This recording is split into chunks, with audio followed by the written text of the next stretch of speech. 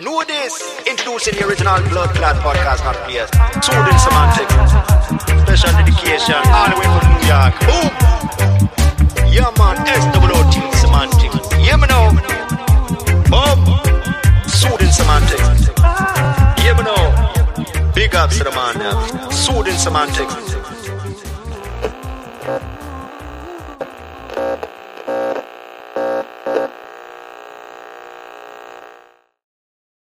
It is time, ladies and gentlemen. Have you been looking for luxury watches for quite some time, or have contemplated doing so, but you don't really know who you can trust and where the best prices are? Look no further. Time for Luxury has got your back. Make sure to check out the site.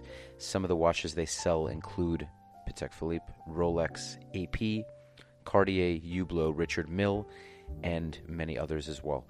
Make sure to check them out. You will be very, very glad you did. Welcome to the Soothing Semantics podcast. We have another episode in the works. Today we have Dave Meltzer, ladies and gentlemen. Dave Meltzer is the co-founder of Sports One Marketing.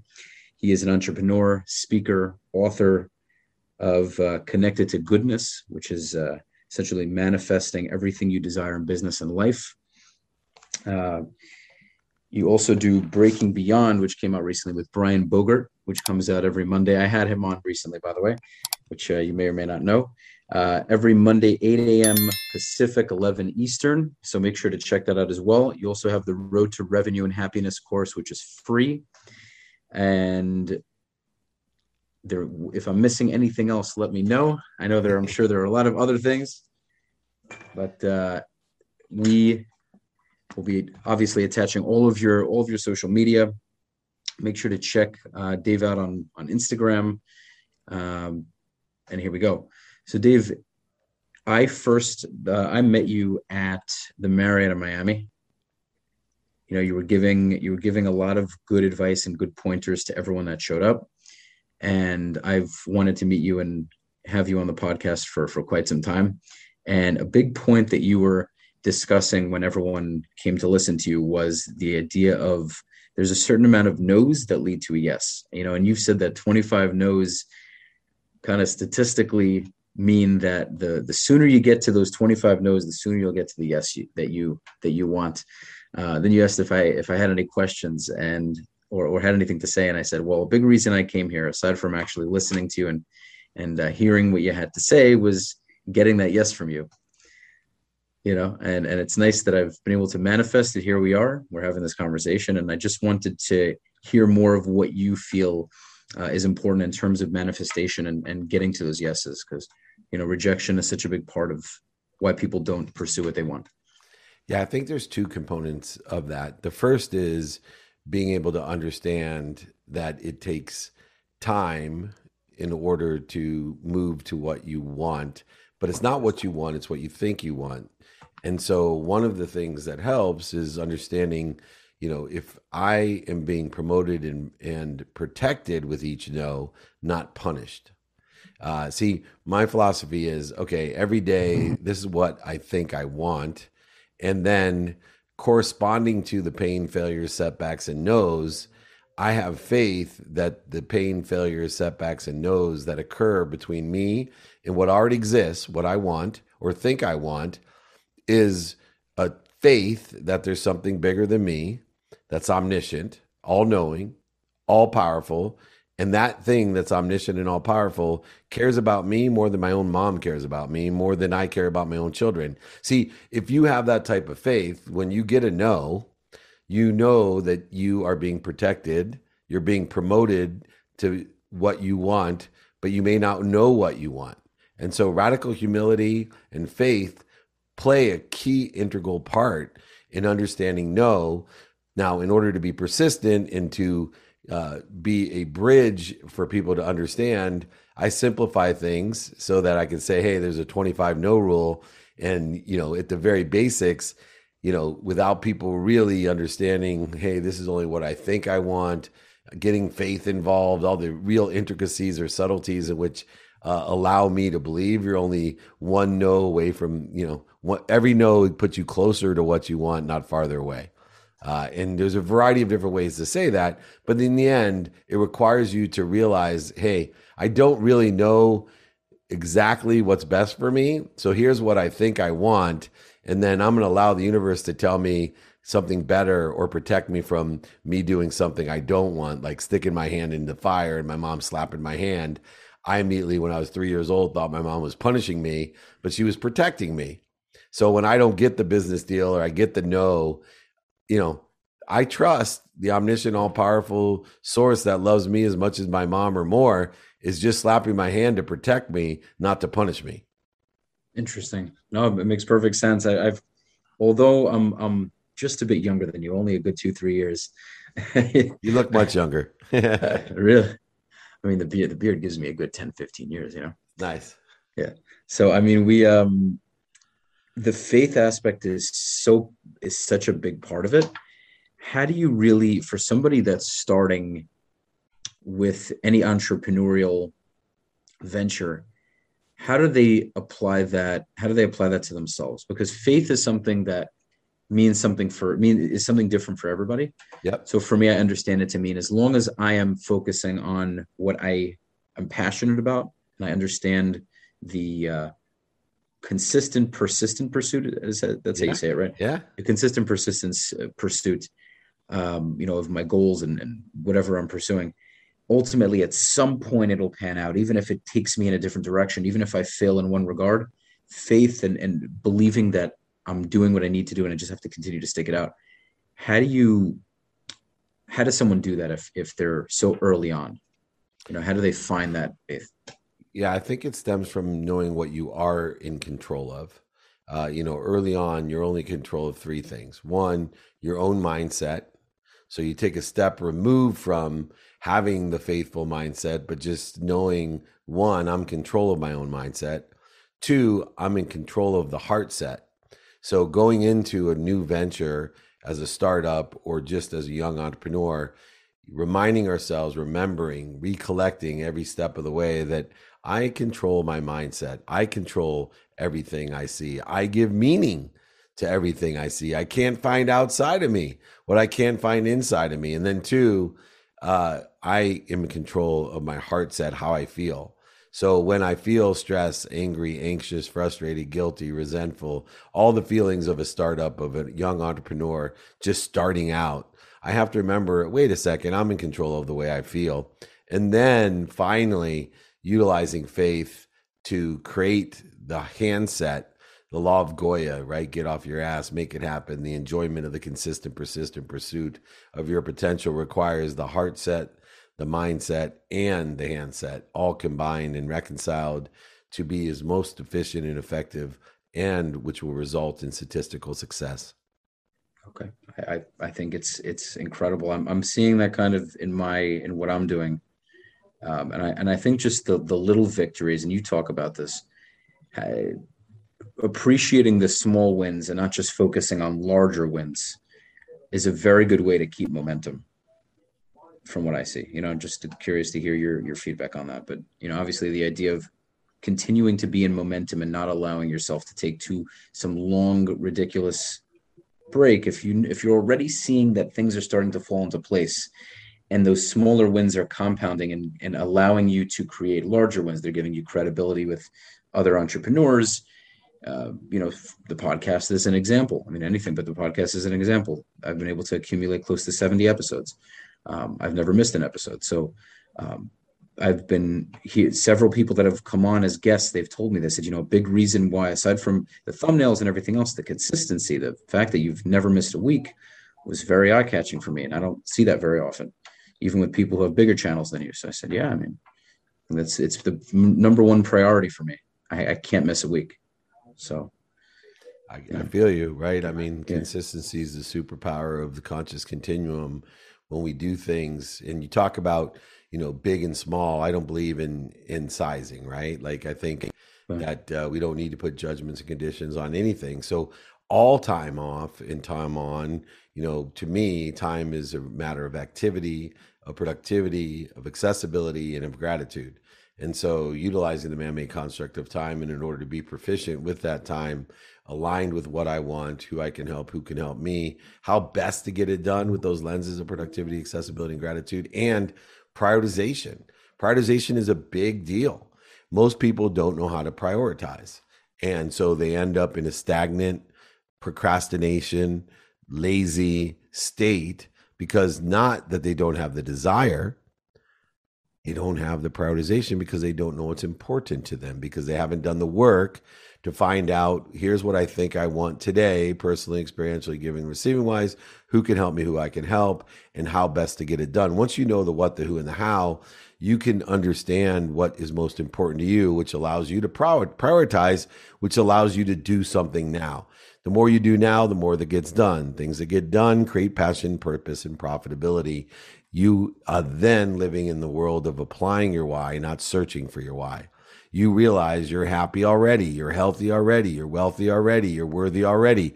What are you doing to interfere with it? That's what we want to focus in on, not going to get it. Whether you're just starting out, been doing this for 10 years or 100 years, you're applying your why to get rid of that which interferes with unlimitlessness, infinity, abundance, more than enough of everything for everyone. It's amazing. It's so good. It's incredible.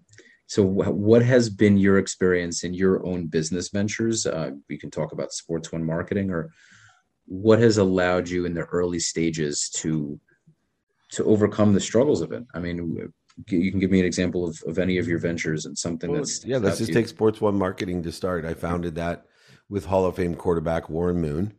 We had spun off from Lee Steinberg Sports and Entertainment, which had its challenges because Lee Steinberg was a huge alcoholic. He has a disease, and you can't run a business when the key person is in rehab or detox the majority of the time. And so Warren and I spun off a sports marketing company from the most notable sports agency in the world that we ran, and we started that company. Well, here we are 12 years later, and the pandemic hits. The idea of the business was to bring all of the billionaires, millionaires, celebrities, athletes, entertainers, and media to the biggest sporting events and award shows on earth in order to make a lot of money, help a lot of people, and have a lot of fun. Make margins, give to charity, and have fun around what we love, which is sports and entertainment. Well, pandemic hits. There's no Super Bowl, Pro Bowl, Masters, Kentucky Derby, Breeders' Cup, ESPYs, Emmys, Oscars, Grammys, all of them canceled. Seems like a pretty big problem when that's what your business is about, bringing billionaires, millionaires, and entrepreneurs to these events to raise money for charities and to make money. But see, I don't see business as a name. When they talk about quitting and people say, when do you know to quit a business? I've never quit a business. I've renamed them, right? I've restructured them. I've re-engineered my business. All I did when pandemic hit is said, okay, what skills do I have within the context of the business I'm in? What knowledge do I have in the context of the business is in? What desire do I have with the business in the context that I'm in? How is it aligned with, synergistic to, supplementary of what's doing well now during the pandemic? What's stable now during the pandemic? And what I think will be doing well in the future. And although I had to rename, Sports One marketing because I had to, step down as CEO, hire a different person that can, scale it back and manage it and survive it, I went ahead and leaned into Dave Meltzer Enterprises. And I took the skills that I had from Sports One marketing and Lee Steinberg and being the Samsung CEO of the phone division and Westlaw and EveryPath and all the other businesses. And there are upwards of over 100 businesses when you include the other businesses I've been in. And I just now re-engineered it, reaffirmed it, aligned it again. And once again, I'm doing better than I've ever done, like a third of the world. And then there's a third of the world that are stable and a third of the world that are victims.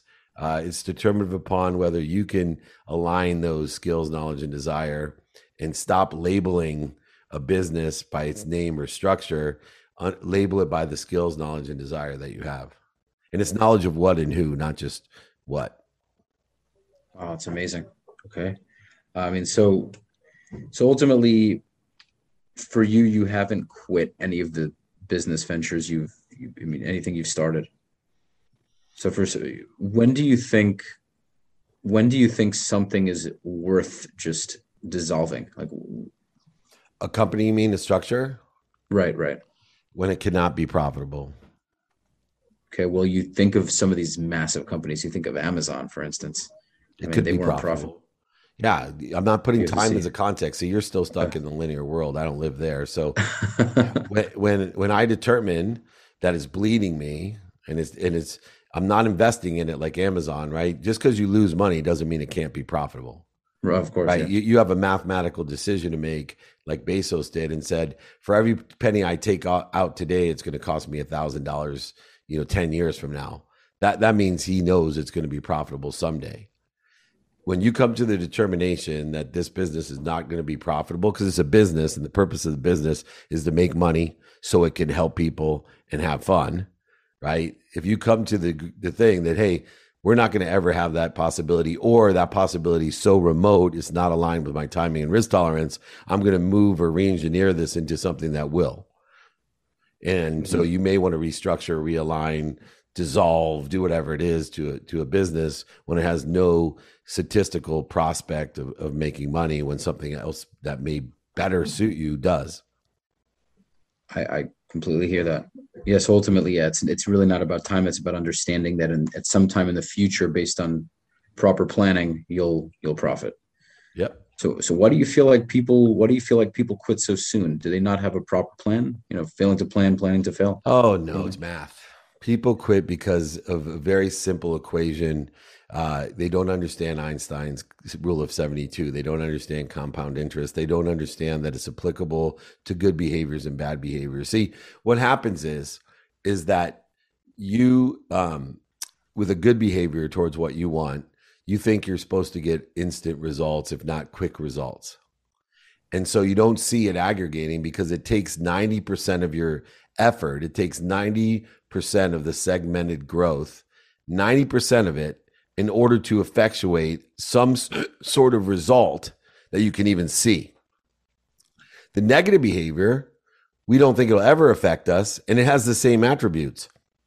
It takes 90% of the effort of negative behavior before you see a result. Why is this so dangerous? Because when let's take the Earth, for example.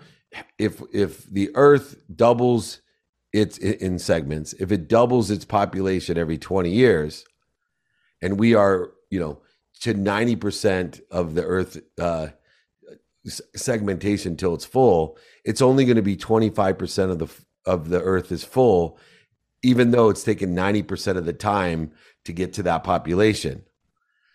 What happens in the next 20 years?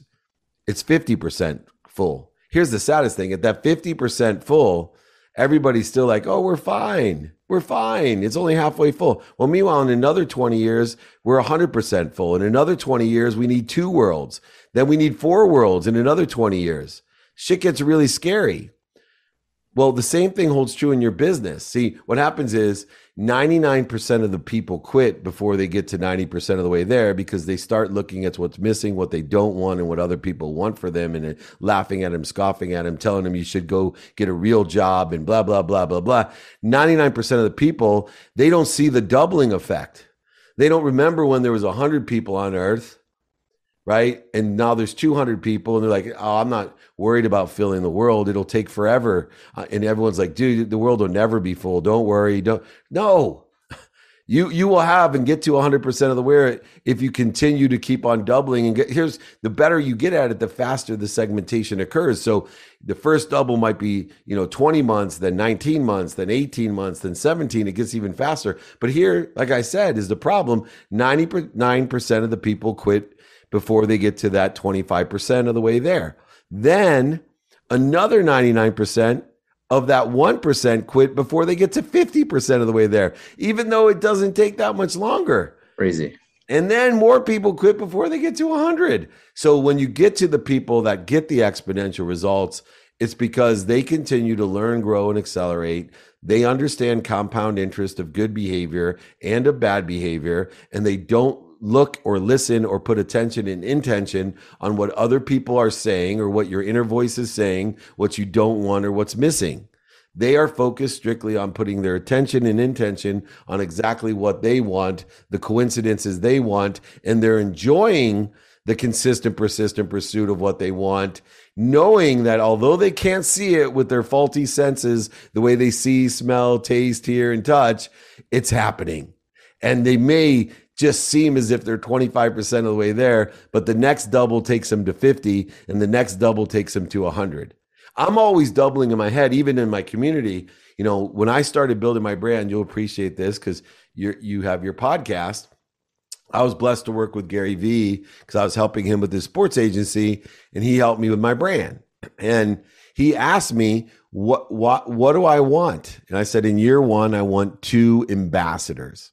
In year one, he said, ambassadors? I said, yeah, I want 2 people that will find me 2 people a year to watch my podcast, to watch my TV shows, 2-Minute Drill, Office Hours, Elevator Pitch, to buy my books, to hire me to speak, to hire me to be their coach, to hire me as a business consultant, as an advisor. I want 2 people a year that will find me 2 more people. That's how much they're ambassadors of mine. And he said, wow, what's that going to get you? I said, well, I'm 50 years old, and by the time I'm 70, I'll be the most influential 70-year-old on earth. He said, how do you figure that? I said, because I will have 2 million ambassadors getting me 2 million ambassadors in year 20. 4 million ambassadors getting me 4 million ambassadors in year 21. And that's just 2 people every year getting 2 people. In the next year, those 4 people getting me 4. In the next year, 8 people getting me 8. You go ahead and exponentially allow the compound interest of that to take its effect. You get 1% better every day. You're 72 segments away from every day. You're 72 days away from getting twice as good. That's how it aggregates and compounds. That's called the rule of 72. Einstein, look it up. If you get 1% better every day, it takes 72 days. If you get 1% better every year, it'll take you 72 years to double how good you are. But you will. If all you focus in on getting 1% better in whatever segment of time, it's 72 segments of that time until you've doubled. So you do the same thing in your business. You detach your emotions from the outcome. You stop creating resistance in your life, and you do what it takes with the law of gravity by saying you're exactly where you're supposed to be at the right place at the perfect time. The law of Goya, get off your ass, do your best, learn lessons, and have fun. And then the law of allowance will occur because you're happy, healthy, wealthy, and worthy, and you're getting rid of what interferes with it. It's fantastic. I just noticed that there's just these rules apply to anything you do. And you mentioned Gary. I just saw the funniest impression of Gary. I'll have to send it to you. You know how Gary always goes, and then he puts his hand out and goes, I was doing garage sales. How many TikTok followers do you have? You have all the time in the world. I love Gary Vee's awesome. That's so good. I hope I get to have him on.